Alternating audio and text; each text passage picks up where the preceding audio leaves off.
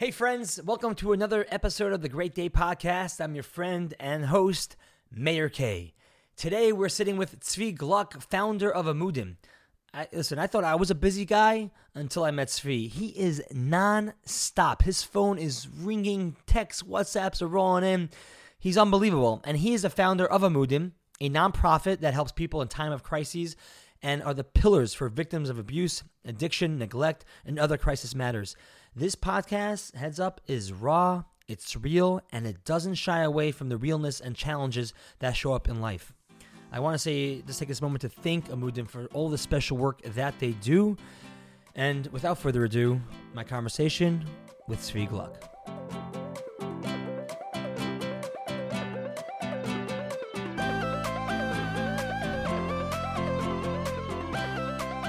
Sitting here across from me is Tzvi Gluck, the founder, executive vice president of Amudim and his office. Thank you so much for having us. I'm honored because you before we started this podcast, you made some phone calls. You're like, okay, guys, I'm turning off my phone for the next hour, which is crazy because your phone is always glued to your ear. So to shut down for an hour, it's like I feel partially responsible for anything that goes wrong on the next hour or so. So in all fairness, first of all, it's an honor to have you here. So thank you. And don't worry about it. I didn't really turn off my phones. I turned the ringers off and I forwarded my phones to my assistant so that if there's anything that needs to be dealt with, it will be. And my conscience is clear now, okay? Because don't feel. If anybody is, and if they do need me, they will walk right through those doors and say, "We need you." So don't worry about it. Incredible, amazing. Well, just kick it off. With Amudim. Amudim, for those who don't know, Amudim means pillars. And it can be seen by the logo of Amudim. When I think of Amudim, if I hear that I didn't know about the holy work that you do, I would assume that Amudim is it's a Torah institution, the pillars of the Jewish community, the pillars of Orthodox community, but not what in the kind of work that you're involved in. But you have, obviously you feel that when it comes down to pillars, it's not necessarily has to refer to only Torah, but what the work that you do. So it's interesting. We came up with the name Amudim, ironically, because my wife, myself, and my children, we learn Pirkei Avos every week. And when we got to the component of, the world stands on three pillars, Torah, Avodah, Gemilas, Chasadim, we said, wow, that's a great word. And then right after Shabbos, I translated pillars into Hebrew and figuring out what the proper connotation is and saw that amudim.org was available, and that's how the name got created. But the real reason behind it was for Amudim to be the pillars of support for those in need, so that they can become pillars for themselves and for their own loved ones, families, and communities. So the connotation of the pillars, which is why the logo was actually designed as, three sizes going up, is that we want to show growth. And that's really the key component. That's amazing. And to take us just a little idea of it says changing lives and futures. You're really, besides changing lives, you're saving lives. We're pawns on a very big chessboard. It's really the staff. I have to say that wholeheartedly. They give of everything. And yeah, absolutely. If we did not feel that we're saving lives, if we did not see the difference and see the change, which in Amudim is not always easy. We're like those, the place that as soon as we're done helping people, they very often, not all, but very often they want to forget we existed because we bring back their darkest time of their life. And thereby, you don't always get that, great feeling of, oh, we got invited to a wedding of somebody that we helped. But it does happen. And when it does happen, it just gives us that great ability to keep going because we got to focus on the wins more than the losses. For sure. But just to give some context for those who do not know about your organization, Amudim, First of all, it's not my organization. It's the world's organization. I have the honor to run it. Fair enough. To just say that. Okay. All right. Deal. And that's something that really shows forth in the way of being of the incredible work that you do. Even settling this conversation, this podcast, we have to book it way in advance, and then changing. You're always traveling, you're always moving, you're always shaking. There's so much going on in your life, which blows my mind about how you're able to balance, your life, your family, your children, plus all the work that you're doing, which is a whole thing. But I appreciate that. So what is Amudim for those who don't know in a brief, 3-4 sentences? So Amudim is what we like to call a comprehensive clinical case management, awareness, and intervention organization dedicated on three main components: helping victims/survivors of sexual abuse, helping people struggling with all sorts of addictions, as well as their families and their inner support circle, and helping those with mental illness. The way in which we try to operate is by creating a cohesive environment with a 30,000-foot view. It's not just focusing on the person in need, but focusing on their world, focusing on their support structure, whether it's a husband giving the wife the tools that she needs to deal with the husband, whether it's parents and children, because what we've learned is it's not just about getting the person the help, but it's about creating a system. Excuse me. It's by creating a system that which everybody around them can understand what they're going through and be there for them. All too often, people don't realize that those suffering from these areas, it's not always their choice. Nobody woke up in the morning and said, I want to be an addict. Sure. Nobody chose to be abused. Nobody chose to have mental illness. But when you hear about somebody who, God forbid, has cancer, the whole world comes and, let's do something. When it comes to these areas, listen, a lot of work has been done and there's a lot of great organizations out there, but there's still so much more that needs to be done. And what we do is we provide the clinical case management without the clinical work, meaning all of our staff are all clinicians, but they're not working as clinicians. The reason why we hire clinicians, which is much more costly than just hiring, case managers, is because if somebody calls up and says, hi, this and this just happened, we would like somebody who understands that to get them the best help that they need as quickly as possible. So having a clinician helping to manage the care makes it that much easier, picking the proper therapist, the proper rehab, the proper treatment facility, the proper intervention. Now, at the same time, we're not a referral agency. We're not saying, here, go to this place. We're case managers. So we will speak to the clients, to the families, to the facilities, to the treatment professionals every week just to make sure things are going well. And if after a couple of weeks it's not, then we'll have to switch courses. We'll have to find them, another treatment plan. So that's really your feet on the ground. You're not just there, okay, here you Absolutely. go, here's a number, now move on to the next thing. You're actually there throughout the whole process, supporting, managing, making sure that people get the right care they need. Absolutely. And then the follow-up afterwards as well. And then the other big side is the awareness, which, you and I both had the honor of being, co-recipients of 36 under 36 just a few short years ago. True. And that was based on the awareness that we've done, putting out the PSA videos, doing events, helping to destigmatize these issues. We got to break the stigma. So what is the biggest, before that, when was the first case that took place in I guess maybe in Orthodox community history that something happened, perhaps someone got abused or someone got addicted, that the response was, let's put it under the rug instead of saying, hey, let me talk about this and maybe help other people? When was the first case? What I mean is why did we go down that road of hiding rather than saying, hey, let me help my fellow through my experience? So I think it's a little bit of a catch-22. The concept of keeping things under the rug is definitely true, but I don't think that or at least I would like to believe that it wasn't done as a deliberate act. It was more of like, we're living in a shtetl.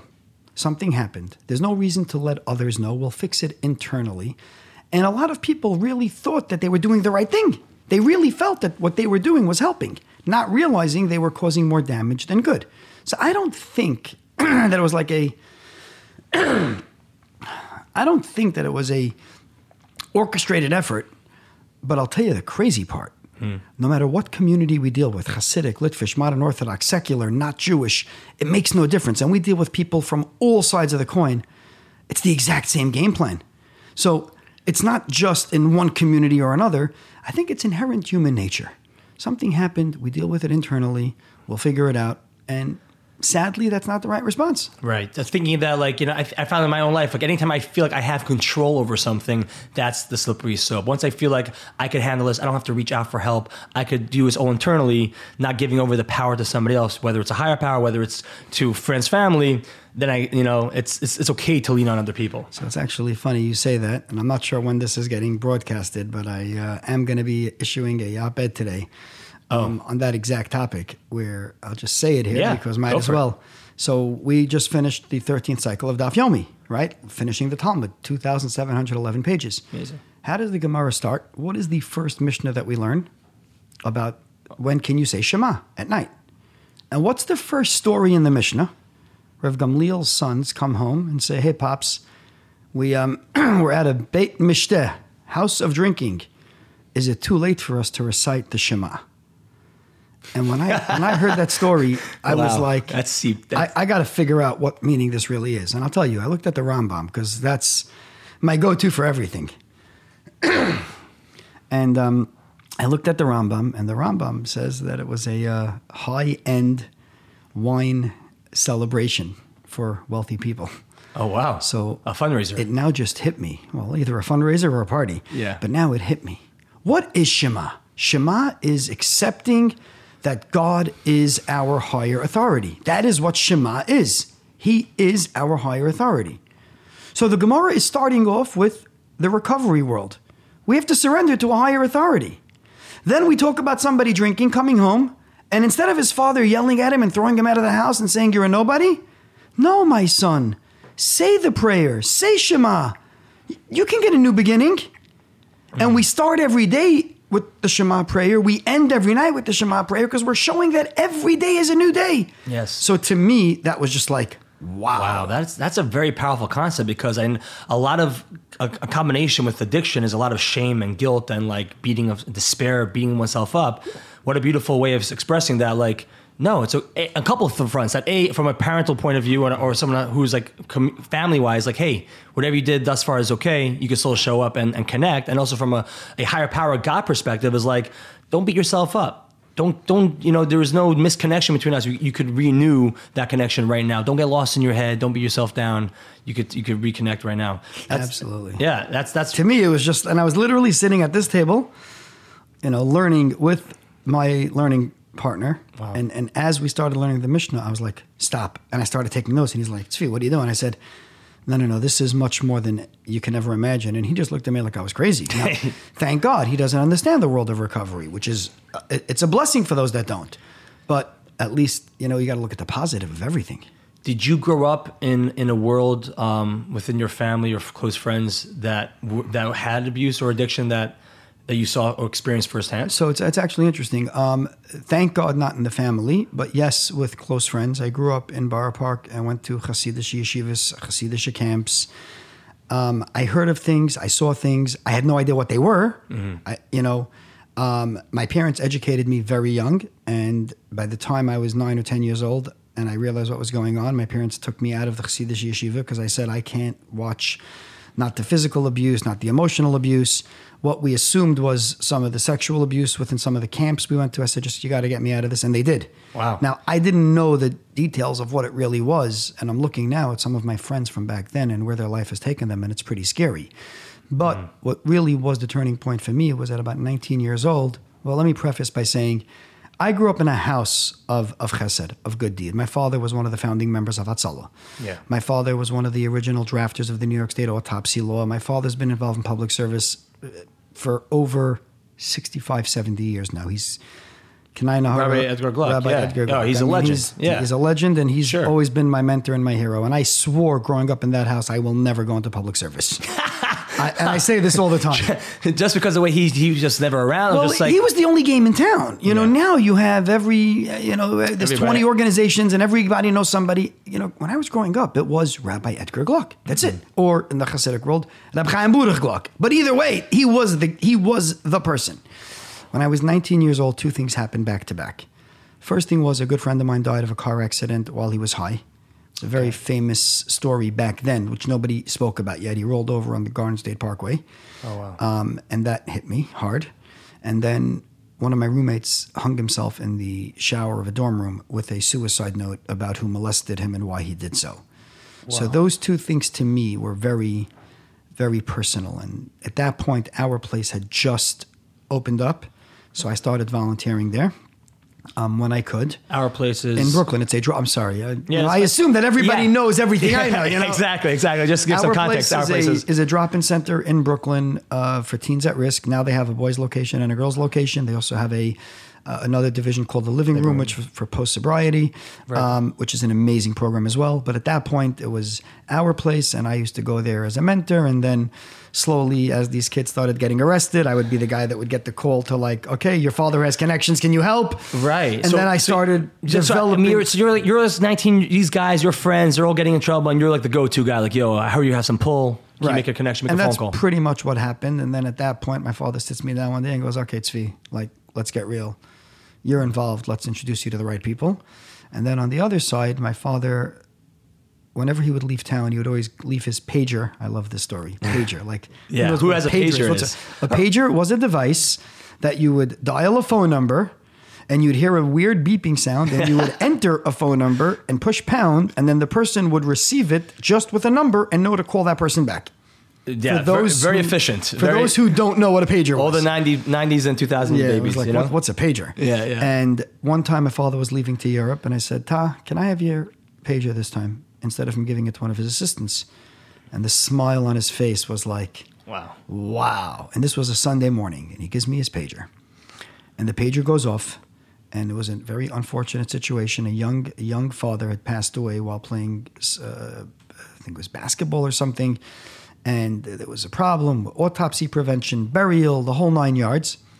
So I got the page. I called back the person who called. I then went to my father's house. I opened his Rolodex, which was before Palm Pilots and smartphones. That was how you actually wrote down people's names and numbers based on alphabetical, Just listing. Sifting through these little cards. And I'll never forget, I called up the chief medical examiner of New York City on his cell phone, which he was on a golf course, and his cell phone. 21? I was 20, 21, wow. And his cell phone was like a briefcase phone. And I called him up and I said, "Hi, Dr. Hirsch. My name is Tzvi Gluck. I'm Rabbi Gluck's son. I don't know what I'm supposed to ask you to do. Here's the name of the person that died. They want to bury him today. Please just call me back when it's all done." That was it. That was it. Wow. I had no idea what I was doing. And you said so. Like, I have no idea what's going on here. This is what happened. Wow. He calls me back 30 minutes later. And of course, at that point, I had to stay by my father's house to wait for the phone to ring because I didn't have a cell phone. Yeah. And he calls back 30 minutes later and he goes, "Listen, it's all done. Send the funeral home to take the body. Death certificate is signed. Do whatever you need to do. And you please make sure that when your father gets back, you and him come see me right away." And I got a little nervous, and I did not tell my father anything while he was gone. When he came back, I told him. And he's like, "Oh, no, you got me into trouble." But you know what? You didn't get me into trouble because you did the right thing. And we end up showing up at the medical examiner's office literally like the day after my father comes back. And Dr. Hirsch gets up, gives me this big hug. And he says, "Tzvi, you've got chutzpah. Yeah. And that's what you need to follow your father's footsteps." And that was like, wow. So that was really where it started. And then for about 15 years, I was like, literally like a joke, like a lone soldier roaming out of my car. I was working as a paramedic. I worked in real estate, but I was always busy with this and that and getting this one into rehab and that one getting arrested and this one, somebody passing away in some foreign country. And then a good friend of mine, I'll just say it, I hope he doesn't get upset at me, but a very good friend of mine, Laser Shiner, basically called me in one day and said, "Enough of this. You're too busy trying to make a living while you're helping Klal Yisrael. Let me just help you, and you help people. Stop trying to do all these other things. Just stick to what you're good at." Amazing. And he literally took me under his wing for a good few years. And then he started pressuring me, saying, "Okay, Tzvi, this is ridiculous. You can't handle this all alone. You got to take it up a notch. You got to." Wow. And I was like, "Laser, things are perfect now. I get a salary. I'm helping those I can. What more do you want?" He goes, "Tzvi, you got to step it up. Klal Yisrael needs you. The community needs you. Even people outside of Klal Yisrael, you got to step it up. You got to make an organization." I said, "Organization, got to raise money, boards, So audits." until this moment, it's just really more mom and pop. You'll get a phone call, you'll help out, but you're getting your salary, you're comfortable. Right. Things were great. Things were great. Yeah. I mean, I lived in a small apartment. My expenses weren't that great. My wife had a good job. It was awesome. It was perfect. I had no aspirations of buying a house. I didn't need any of these things. Sure. But he kept pushing me, saying, "Tzvi, you got to do it." I said, "Okay, you know what? I'm not the most religious guy in the world, but God sends me a sign and I'll make it happen." Moshe Wolfson, very good friend of mine, his father passed away. His father, the legendary Zev Wolfson, who changed the world of Kiruv in the world, not just America. And the first grandchild born that was going to be named Zev was Moshe's grandson. So after the bris, Moshe says, "Hey, come to my house. Let's schmooze." Again, I wasn't working for anybody, so I could do what I want, right? Right. I get to his house, and as I'm sitting in his house, some Lincoln pulls up, and a guy gets out wearing a cowboy hat and comes in, doesn't say his name, doesn't say anything, and the three of us are sitting schmoozing on Moshe's deck. That's it. And the guy starts talking about a story, someone this, someone that, and every story he's saying, I'm ending for him. This one had a problem in this issue, and there was a problem with the facility. And I said, yeah, but they got insurance. It got fully covered. And finally, the guy looks at me and he goes, who are you? And Moshe looks at me, he goes, you guys don't know each other? And he says, let me introduce you. Tzvi Gluck, this is Mendy Klein. Mendy Klein, this is Tzvi Gluck. Right. Mendy jumps up and gives me this big hug. And he says, what's wrong with you? For 2 years I'm trying to reach you. Why are you ignoring me? And I'm like, I don't know who you are. I never heard of you till today. So what do you mean? He goes, my office has been trying to set up a meeting. So I said, okay. I opened up my phone and I typed in his name. And I saw that Karen O'Rourke from RIK Enterprises sent me an email that Robert Klein from Cleveland would like to sit with me. Right. You're like, I put that straight into spam. Like, who are you? What do you want? And all of a sudden, Mendy says to me, you should really move to Cleveland with all the problems you're talking about, because in Cleveland, things are great. And I was drinking a can of Coke, or Diet Coke, rather. Yeah. And I literally spit it out all over him when he said that. And he's like, what do you mean? I'm like, if you would only know the problems that are really going on in Cleveland, you would not say that. He goes, give me an example. I said, I can't, Right. HIPAA. But here's the names of the 3 people in Cleveland who call me when there's problems. So he calls all 3 of them up right then and there. And he's like, do you know Tzvi Gluck? I'm like, of course we know Tzvi. That's who I deal with it. Right. So he then calls up his assistant, and I'll never forget this. He says, cancel the rest of my day in New York, put me on the next flight back to Cleveland, and make an emergency meeting with all the rabbis in Cleveland. I want to sit with them tonight. We're going to get to the bottom of this. Wow. And that was when I saw somebody who literally was in pain hearing what we had to say. And that was how I met Mendy. And then a couple of weeks later, he calls me on the phone one night, 9:30, 10 o'clock at night, with Moshe Wolfson on a conference call. And he starts telling me how we're going to change the world. Wow. And in the old Tzvi Gluck fashion, I yelled at him. I was like, who the heck do you think you are? Just because you have money, you're going to tell me what to do. Everybody has ideas and dreams and visions. Why was that your initial reaction? Because I've heard that so many times. Because people have always said to me, oh, Tzvi, you're doing great work. We're going to help take it to the next level. Like, you know what? Do it. You're right. And nobody ever did it. I mean, even recently, there's a guy from a community here locally who I knew something I was involved in. And he's like, oh, we're going to do something. And then nothing ever happens. Forgets about it. Uh-huh. And I literally hung up the phone. Moshe Wolfson calls me a minute later. He goes, are you crazy? This guy, he believes in what you're doing. I'm like, Moshe, I'm sick of all these. And I was just so angry. An hour later, now Moshe Wolfson goes to bed early. An hour later, Moshe calls me and he goes, Mendy's flying in tomorrow to meet with you. When can you meet? Wow. And I'm like, after that phone call? And he's like, yeah, he loves your passion. And that's when Moshe and Mendy lied to me. The next day, they lied straight to my face. What kind of lie? They promised me, yes, we're going to set up an organization. We're going to eradicate sexual abuse, which was the number one goal when we initially started. And you will never have to raise money. Well, that was the lie. Okay. And the joke I tell people is, if I would have known then what I know now, what the pressures and headaches would have been, I probably would have never done it, which is why I'm so happy I did not know. Wow. Because I love what we do, but that was how Amudim started. Amazing. And within the with the when you go to Amudim.com, you see and honor the legacy of Mendy Klein. Well, that's because when Mendy unfortunately passed away suddenly 2 years ago on Lag BaOmer, like literally just passed away. Mm-hmm. And at the end of the day, Mendy was the main partner and driving force, and we made a decision. Back in 2014. 2014 we started Amudim, and he passed away in 2018. Right. And we just made a decision that we are going to be renaming it, that Amudim will forever be the legacy of Mendy Klein, because, no matter how much I tried doing before I met Mendy, nothing. It was nice. I was helping people, but really that legacy, it's his legacy. Amudim is truly his legacy. I mean, I still miss him and literally cry over him. Wow. That is amazing, and I went online to Amudim to the website, and there's a beautiful page that you have in honor of his legacy and his videos, and it was amazing to just get a little glimpse into what kind of man and individual and human Mendy was, and it's incredible the work that you guys are doing in his honor. What do you think is the biggest misconception about addiction in the community?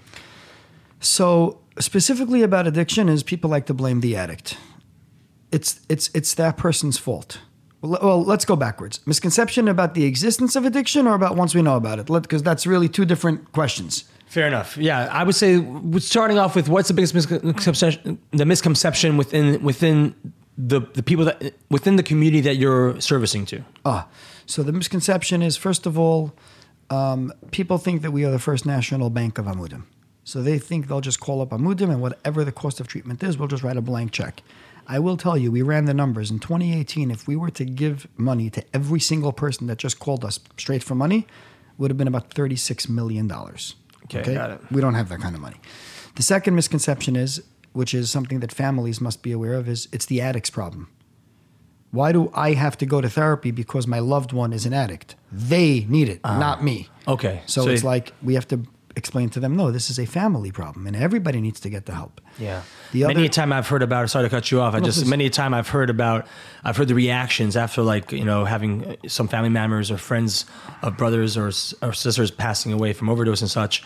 They'd be upset, right? Very upset. How selfish of the addict to like doing this or doing that, kind of pain they're putting through the parents, which of course are very sad. But just to echoing what you said, that there is a lot of that blame that goes on to the addict. Sure. Absolutely. Yeah. And then the other component is that people don't understand that when an addict needs help, they need all the support they can get. And I get into trouble for saying this, but I'll say it again. Nobody ever blamed somebody for having cancer.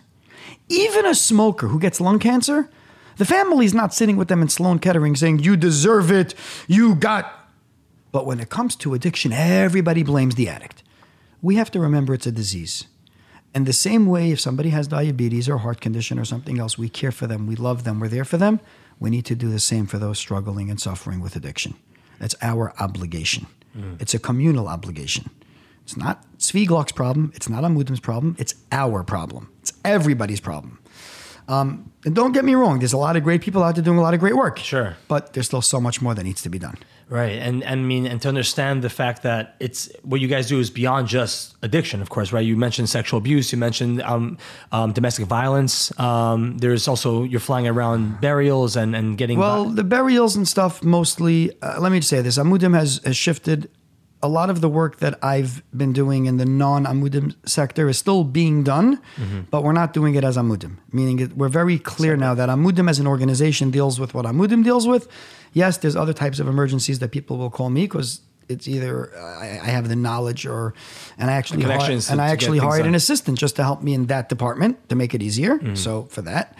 But Amudim is really focusing on the abuse, addiction, and mental illness components because we need to remain focused. Does one come with the other? Does someone have a mental illness and then lead to addiction? Does one get, have a sexual abuse taking place and then... Right. Yes, no, maybe so. Chicken, egg. Makes no... So here's the answer. Sometimes yeah, sometimes no, but it doesn't matter. Okay. The fact is, whatever we're dealing with, we need to deal with. Now, do we as Amudim try to find the root cause so that we can help deal with the actual triggers? So it's not just about getting somebody sober, but it's about getting them sober with their triggers being dealt with so that they don't relapse. Of course, you always want to know the root cause. I mean, we're data freaks. We love data. I run algorithms all the time. Ages, genders, marital status, communities of origin. Where are the problems greater? Where are they not greater? And I do that because we find that without proper data, you can't do proper prevention. And I'm going to say this straight. My goal is to create enough prevention modules to put Amudim out of business. That's my real goal. I want to get to this issue before it gets to us, not after. Sure. So we use data for that. And what kind of change have you seen within the community, shift in consciousness and awareness and actual action from when you guys started till now? That's if you see my smile. I see a smile. So that's the nachas right there. This is the nachas. Whereas years ago, people would call us up, for example, when their children were molested, they would call us up years later, or sometimes even wait till their child was over 18 so they knew that they can get away with not reporting because they were scared and all these other things. We're noticing in the last year and a half to 2 years, we're getting calls within days and weeks of incidents occurring. People are reaching out right away saying, this is what happened, we need help. So that's huge. We're also noticing a lot on the addiction side. People are calling up at early warning detections. I'm noticing my loved one is starting to come home with blurry eyes, sleeping too much, doing all these other things. So really it's been, there's so much more to be done. Sure. But it's like we're noticing a massive trend. And I want to say this is not just the credit of Amudim. There's a lot of great organizations, great awareness. There's a lot of good people out there. We just happen to be one part of a chessboard that's called the world. True that. When someone, just to piggyback, when someone does have, what are some signs you would say, or what's the best approach that a friend or a family member can, go over to someone that they seem to be struggling? What's a kind way, a way that won't shut them down, that will close them up or isolate? What's a good advice from your experience that someone could go and say, hey, you need some Best help? advice, they shouldn't do it at all. They shouldn't. They should not. They should reach out to a professional. Whether So you don't have a conversation with them? Like, hey, I do not believe that anybody going to his friend who's an addict and saying, hey, brother, you got a problem, is going to make them change. The same way nobody ever says to you, hey, don't smoke, you're going to get sick. I think people should speak to a professional, explain what's going on, because every person who's an addict there's different reasons behind it, and get the proper skill set and tools, and then know how to say it. I'm not going to give a blanket statement what to say, because the blanket statement might work for A and not for B, and if it backfires, I'm not going to take that chance. got it. What I will say is, if a person comes to a friend and says, hi, I'm struggling, or I was abused, or I have an addiction or something, I always say validate the feelings, never lie, and tell the person you'll do the best you can to help get them support. So, for example, wow, that's so brave that you told me this. Let me see what I can do. It's so powerful. I'm so proud of you. We will get through this together. Let me figure out how. That's what I would say if it's the other side of the coin.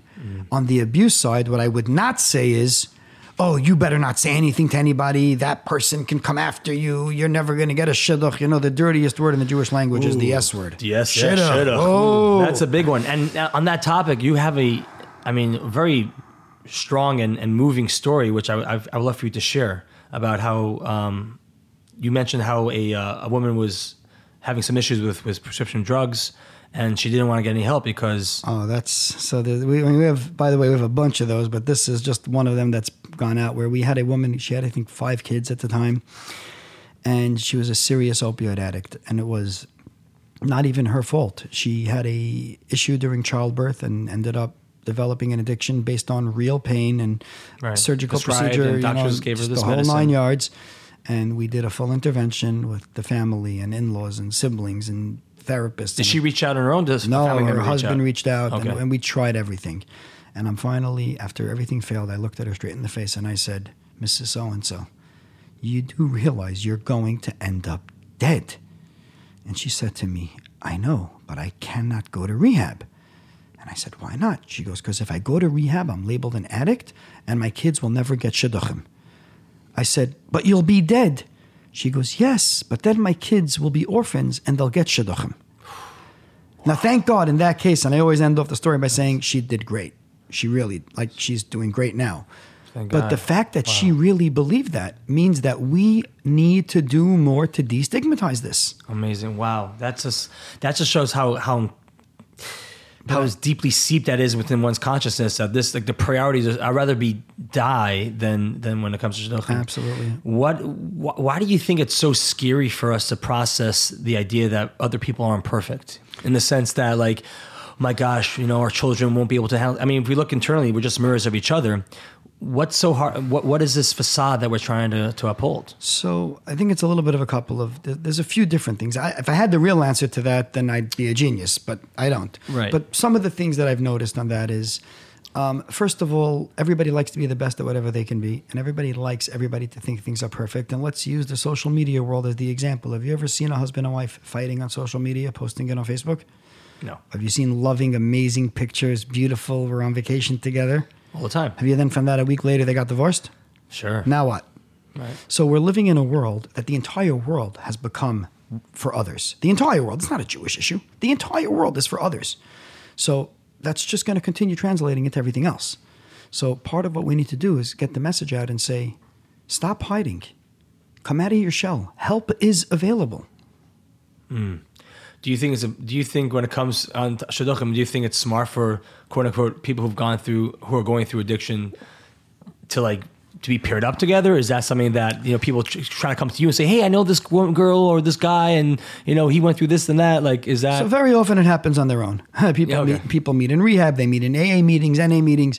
I think people should be paired up because they're good for each other. Nothing to do with addiction or not. I will tell you, some of the strongest people I know are recovering addicts, because these are people that have overcome so many struggles. The people say to me, oh my God, I would never let my child date someone in recovery. I'm like, are you kidding?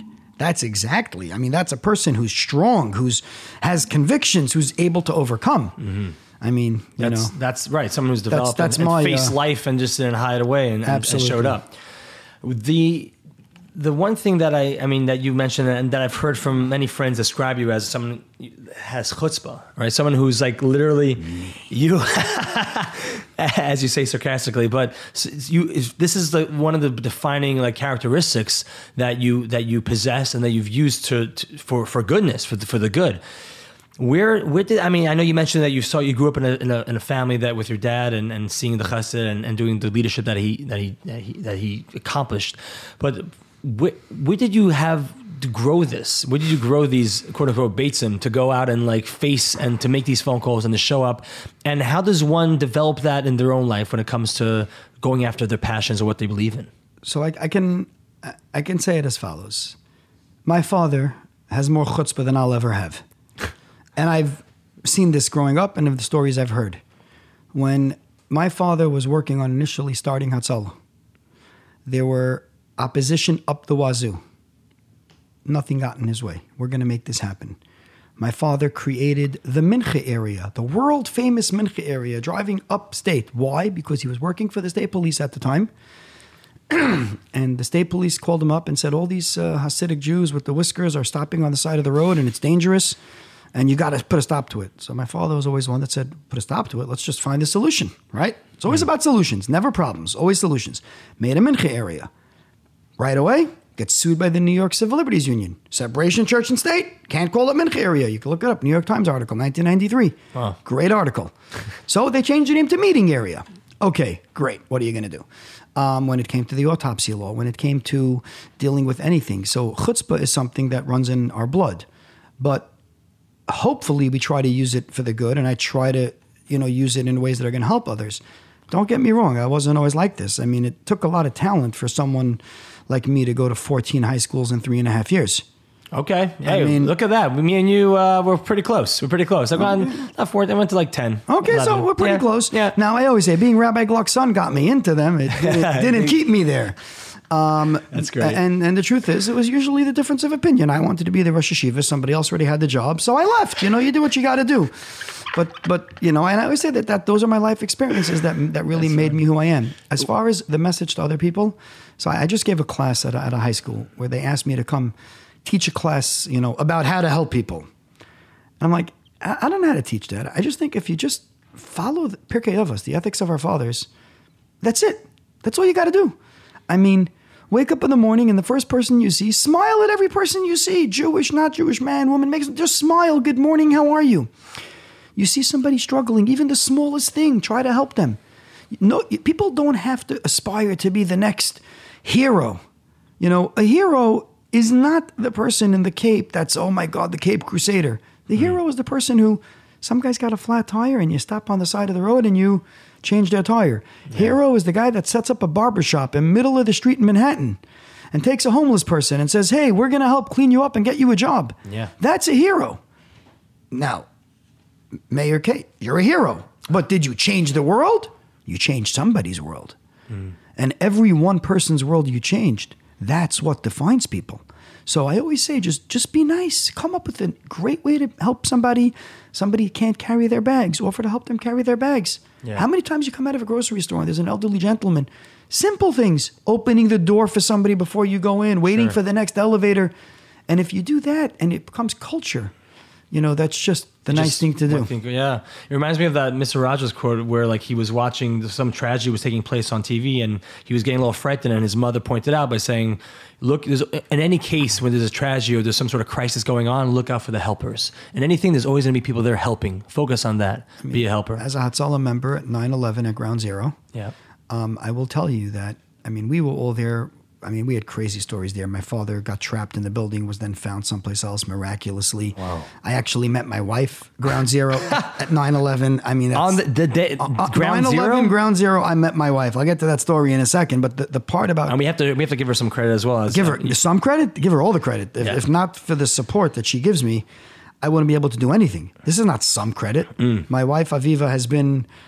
literally, and I say this all the time, my rock you know how many times I've had the idea of, okay, I can't deal with this anymore. I'm ready to I just going to go find another job. I mean, imagine the pressure I'm under every day. I can't imagine. She's my rock. Wow. But before I get to that story, just quickly, seeing the amount of civilians out there trying to help, seeing the goodness that came out of 9/11, New Yorkers, the craziest city in the world, nobody cares for anybody else. Traffic lights weren't working. People were directing traffic. People were bringing water to first responders and just food and making sure neighbors were okay. But yeah, my wife was an EMT at the time, as was I. I was in paramedic school already, but I wasn't a paramedic yet, I don't believe. I have to look up my dates. I'm getting old. And at some point, I come back to ground zero, and we're staged, that's all the staging area, and I see a hot cell ambulance with 3 of my buddies and some girl on it. And this girl is wearing scrubs and an EMT badge on a hot cell ambulance and assigned as the crew. And I turn around and I'm like, who's that? Somebody said, I'm like, oh my God, what a hawker. I pity the fool that ever marries her. No way. True story. Wow. Those were the words I said. And boy, did I eat my words. That's right. That's right. But, because it was an uncommon thing. But I met my wife at, 9/11 again, the type of personality she has. She's a nurse. She's a flight nurse. She's a lactation consultant. She worked for many years in a school for at-risk teens. So she's very much involved in the work we do. But because of the Amudim Zero Nepotism Clause, which we are very, very strict about, she'll never get a job here. Right. Nobody in my family will ever get a job here. Wow. Let that be known, family members. Yeah, Next please time, stop applying. Stop calling up saying, I'm Tzvi's nephew, I need a job. You're not getting the job here. I'm sorry. It's just not happening. No, but we're very strict about, about our audits and our finances. I mean, even financially. Listen, my last name is Gluck with an umlaut, not Gluck or Glick. We're German. We could be make-believe as Hasidish as we want. My wife is a Meyerfeld. She's German. We are as Yakish as they come. People always make fun of me. They're like... Dot your I's, cross your T's. All the time. People are like, oh, on your website you have your audited financials and your auditor's report and your management letter. Aren't you scared if something bad is written in one of the management comments? And I'm like, no, because first of all, Amudim belongs to the public. They have the right to see everything. Second of all, if there's something bad in the management report, you know what that means? We got to get better. So that's what we got to do. The transparency is so key. I mean, throughout your whole, and even when it comes down to your numbers, which is very, very appreciated, because unfortunately, a lot of times one can come across organizations that aren't as... I speak for ourselves. I don't speak about other organizations. No, I was commending that. It does follow through. The integrity is there throughout. Absolutely. And it's the same thing with the clinical work. I mean, our case managers cannot log into the system and see another case if it's not assigned to them. Every staff member can only see their workload. They cannot see anybody else's. There's a lot of real provisions here to protect the integrity and the privacy and the anonymity of those who are coming to us for help. We have to protect the money of the public that gives us money, and we have to protect the privacy of those that are coming to us for help. And we have to balance that. 100%. So moving forward, before we do, actually, one last thing I want to ask you about. When it comes to one thing you guys are also known for, you take a lot of investment in, is your PSA videos, the videos that you put out on social media, the music videos that you put out. I'm just curious because they're done very professionally and it really hits home. I wonder though, a lot of the videos that are out there, they're so moving, they're so raw. And do you feel like by toning it down a bit, by the messaging, do you feel like more people would see it? And so this way the message will go out to more eyeballs? Do I have your permission to play a 1-minute voice note on this podcast? Absolutely, sure. And just to finish the question is obviously, or you say rather, no, let's show how it is, and whoever could handle it will handle it in this far. First of all, I want to tell you that what you're seeing is already toned down. If you would see the original versions of what we put out, you would go crazy. This is already the watered down version. Okay. But the point of these videos are for people to reach out for help. We do put trigger warnings on them. We do try to give people the heads up. We do try. However, at the same time, it is extremely crucial that we show people what's real. Good evening, Zvi. I just wanted to thank you. Tonight, I came home and I celebrated my 40th birthday. And I was able to enjoy my birthday immensely. And I want to thank you for the video that you put out. 2 years ago, someone else celebrating his 40th birthday. When I watched that video, I cried for 3 days because all the pain that I suffered for the 28 and a half years I felt was just a natural struggle that people have to go through to survive and be normal. But after watching that video, I realized it was a direct result of the sick people that took advantage of me as a child. But since then, I went to intense therapy. And thank God, my perspective of myself, my relationship to my children, are worlds apart. And I was emotionally touched that I reached this point on my 40th birthday when my wife turned to me and said, I hope it's not bringing back the pain, that video. And I responded, no. I'm so far from that. And I'd like to thank you and Amudim for all that you do. Much appreciation and atzlacha and everything. Thank you. Wow. All right, that says it. There's the answer. This is a person who did not even come to Amudim for help. Saw the video, found his own therapist, and then sent me this voice note. I had no idea who it was. Wow. This was not somebody that I knew. Right, but that After started every the video process. that we put out, we get hundreds of phone calls. Now, yes, we do get complaints and comments. Don't get me wrong. I mean, my most recent video, I got the best complaints. I got to make fun of it. What you're smiling about. So we did the Nissan Black music video, Hold On. which Yeah. that song is so Amudim. I mean, that song is Amudim. Oh, it's great. We got complaints about the fact that the wife was putting her hand on her husband's shoulder to try to calm him down. Now, that whole scene lasted about 3 seconds. Yes. Yeah. We did not get one complaint about a scene showing a alleged pedophile trying to molest a child. Right. Like, what are you complaining about? The tznius factor or the kid being abused? And that's why we still have to do more work. So that's pretty wild. Do you find, like, why is it and how often does it happen that people hide behind religious, ideas and halacha and laws than to actually hit the nail on the head and say, hey, this is what's happening. This is the issue. Why deflect? It's an easy out. I mean, one of our videos that we put out had a picture of a bedroom and it only had one bed in it.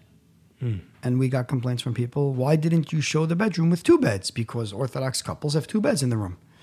There was no scene of the couple sleeping together. This wasn't you watch TV. I mean, I had a Rebbe that used to make a joke, and he said, I remember the days when the only isser of watching TV was Bittul Zman. Our videos are nothing compared to that. I think what it is we get it from both sides of the coin. The people that are on the ultra-right, ultra-from, they like to always say, Amudim makes a chilul Hashem, you're embarrassing the world, you're exposing things. The people on the left like to say, you're not going after people enough, you're not going after the rabbis. All we want to do is help people. That's all we want to do. We want to do it by every means possible. Every video we put out is written by us, produced by us. Our clinical team reviews it. We make sure, and if you watch the videos, you'll see how real and how clear even the innuendos are. I mean, in the most recent video of Hold On, right? Sure. So somebody says to me, what was the scene of the bicycle? It wasn't going anywhere. And I'm like, That's the idea, right? That's the point. This Right. kid is trapped. Right. He can't go anywhere. He can't get it out of his head. But then when you see that light come in, and now it goes back to when he's now older, and you see him sitting on that bench, everything is done with a real thought. It's not like, Tzvi Gluck just wants to make a video and make people. No, the purpose of these videos are to wake people up and to get them to come to us for help or to go to anybody for help. Yeah. We don't care. Go to anybody. The video we put out of This Is Not Us, the one that was paid for by a U.S. grant from the Department of Justice, that's the one that shows a girl that was abused either by a family member or by a teacher or by a principal. We purposely keep it vague. Yes. But the one thing that's consistent is it shows different scenes. Same family, Hasidish, Litvish, modern Right. Orthodox, Very secular. well done. Very well done. Right? Yeah. So everybody got upset at us about that. And I'm like, the purpose of that video is to show that this is everywhere.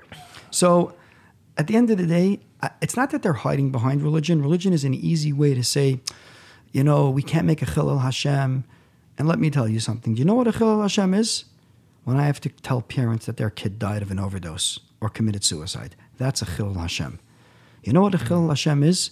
When somebody that's married for 15 years, who all of a sudden now has a child that's the same age that they were when they were molested, and they never got the help that they needed, and they tried, and now they are going through a divorce because of it, or they're going through a mental crisis or some breakdown, that's a Chilul Hashem. Don't come sell me on Chilul Hashem on the videos and articles that we do. Right. No, that's a Kiddush Hashem. And we're going to keep making a Kiddush Hashem in the way we know how, by doing our best to change lives and build futures. Amen to that. That's incredible, powerfully said, and maybe blessed to continue being the pillar that you are, and the team that you built, and the Amudim organization should continue to flourish and to really keep on helping, saving, and changing lives for many, many more years to come. And like you said, until God willing, you won't need it. Not because of lack of funds, because God willing, people will have the help that they need. We're very lucky to have you and the incredible work that you're up to with Amudim. And what are the future plans? How do you see Amudim growing, and what are some goals that you want to see changed or illuminated within the community moving forward? For the short-term plans, we really do need to increase our case management staff, which is a fortune of money because we just have way more clients than the ability to handle them. We're also working on a very, very, very comprehensive education program for schools, a curriculum-based project, which has evidence-based research that I firmly believe if we can raise the $2 million we need to get that project up and running, we will cut our caseload by 80% within 5 years. Wow. I will say that straight. Prevention is the key. Other short-term goals is whether we do it as Amudim or we help other organizations do it, we're big fans of partnering. We love partnering with other organizations. The goal is the same. You just want to get it done. Let's get it done. But we're hoping to expand the amount of support groups available on all areas and broken down, because in some of the Hasidic communities, we need gender segregated support groups. And some of the other ones, it doesn't make a difference. And then we want for victims, for survivors, for family members, spouses, children. So we want to focus on support groups a little bit. And really, we just want to keep doing what we do while simultaneously trying to focus on the prevention side. And literally, and I say this, and it might sound cheesy, but I hope for the day that we no longer need to exist, but not because of lack of funds. Mm-hmm. That's the trick. True. Where can people find you? Hear more about Amudim? Where could they? Amudim.org, amudim.org.il for those that are in Israel. We have a sister office in Israel that's focused on the Anglo community there, whether it's students in yeshivas or seminaries, or even people that made Aliyah but they don't speak Hebrew and they can't access services because of language barriers. But really, just go to the website. Everything is there. It's www.amudim, amudim.org. I guess that's that. I mean, we never really spent money on marketing or advertising, so I know that our SEO is not really that great, and we're not good at that stuff. But we're getting there. We're getting there. All right. And listen, fielding 200 calls a day without advertising says something. That's insane. It's just okay. Before we end up, just throw out some numbers. Like even before the podcast, you showed me about like thousands of calls and that's just the numbers are insane. So we pride ourselves on not the numbers. Numbers don't mean anything. What numbers mean is what we can do to learn from it to get better, right? So it's not like, oh, look what we did based on numbers. I want to make that clear. Numbers are a tool. They're not the solution. But we pride ourselves on tracking our numbers. I showed you the actual back end of our phone system and our database. Incredible. You saw the numbers. The details, yeah. In the year 2019, we opened up 1,660 new cases. We had an active caseload of 2,802. Now remember, just because a case opened up doesn't mean it closes right away. So 2,802 people whose lives were transformed during the year 2019. Our call volume was over 75,000 calls between incoming and outgoing calls in 2019. Our budget was over $5.5 million compared to $380,000 in 2014. I got to tell you, I found an email that I sent Mendy Klein Olav Shalom in 2015 where I was crying. We had 3 case managers then. I said, Mendy, please, I need more money. We need to hire more staff. We can't handle it. We're opening up 4 new cases a week. We need help. This past week, we opened up 77 new cases in 1 week. 77, wow. That means 77 new lives that will forever be changed, hopefully. Amen. So our numbers are key because it helps us learn. But also, don't forget, the numbers are very important for other reasons. For example, we ran a study on couples that got divorced within the first 36 months of marriage. Does it usually come down to something for one particular reason? We wanted to know. Right. And in that study, it turned out that 60% of them were victims of childhood sexual abuse. And how do we prevent that? And that was actually, so that data set is what got us to say we got to do something in Israel. Right. Because if we get to them in yeshiva and seminary before they start dating, it's one prevention method. So it's also very smart, right? Because instead of focusing like, okay, let's focus on this problem of divorce, but rather go to the essence of it. It's like always. Right. I mean, let's get to the root cause. Right. But here's the thing. We can't stop doing, so people say to me all the time, so you have all these data sets and you have great ideas. Why don't you just go backwards and, only focus on that? And I'm like, because people are bleeding. We can't let them bleed. We have to stop the bleeding while we're also focusing on prevention. We have an entire team, 7 people that not part of our 39 staff at Amudim, that are part of a totally separate entity that are just focusing on curriculum components for schools. We're not doing the prevention. We're not only doing, but we got to do it together so people that need help can get it while we're still working on solving the issues up front before they happen. True that.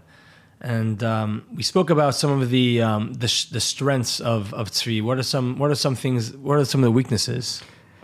My biggest weakness, and it's my fault, but it's a problem. I have this unrealistic expectation that just the same way I would do something for others, I just expect them to do the same for me. And I know it's wrong. My biggest pet peeve, I have to raise money. It's the hardest part of this job.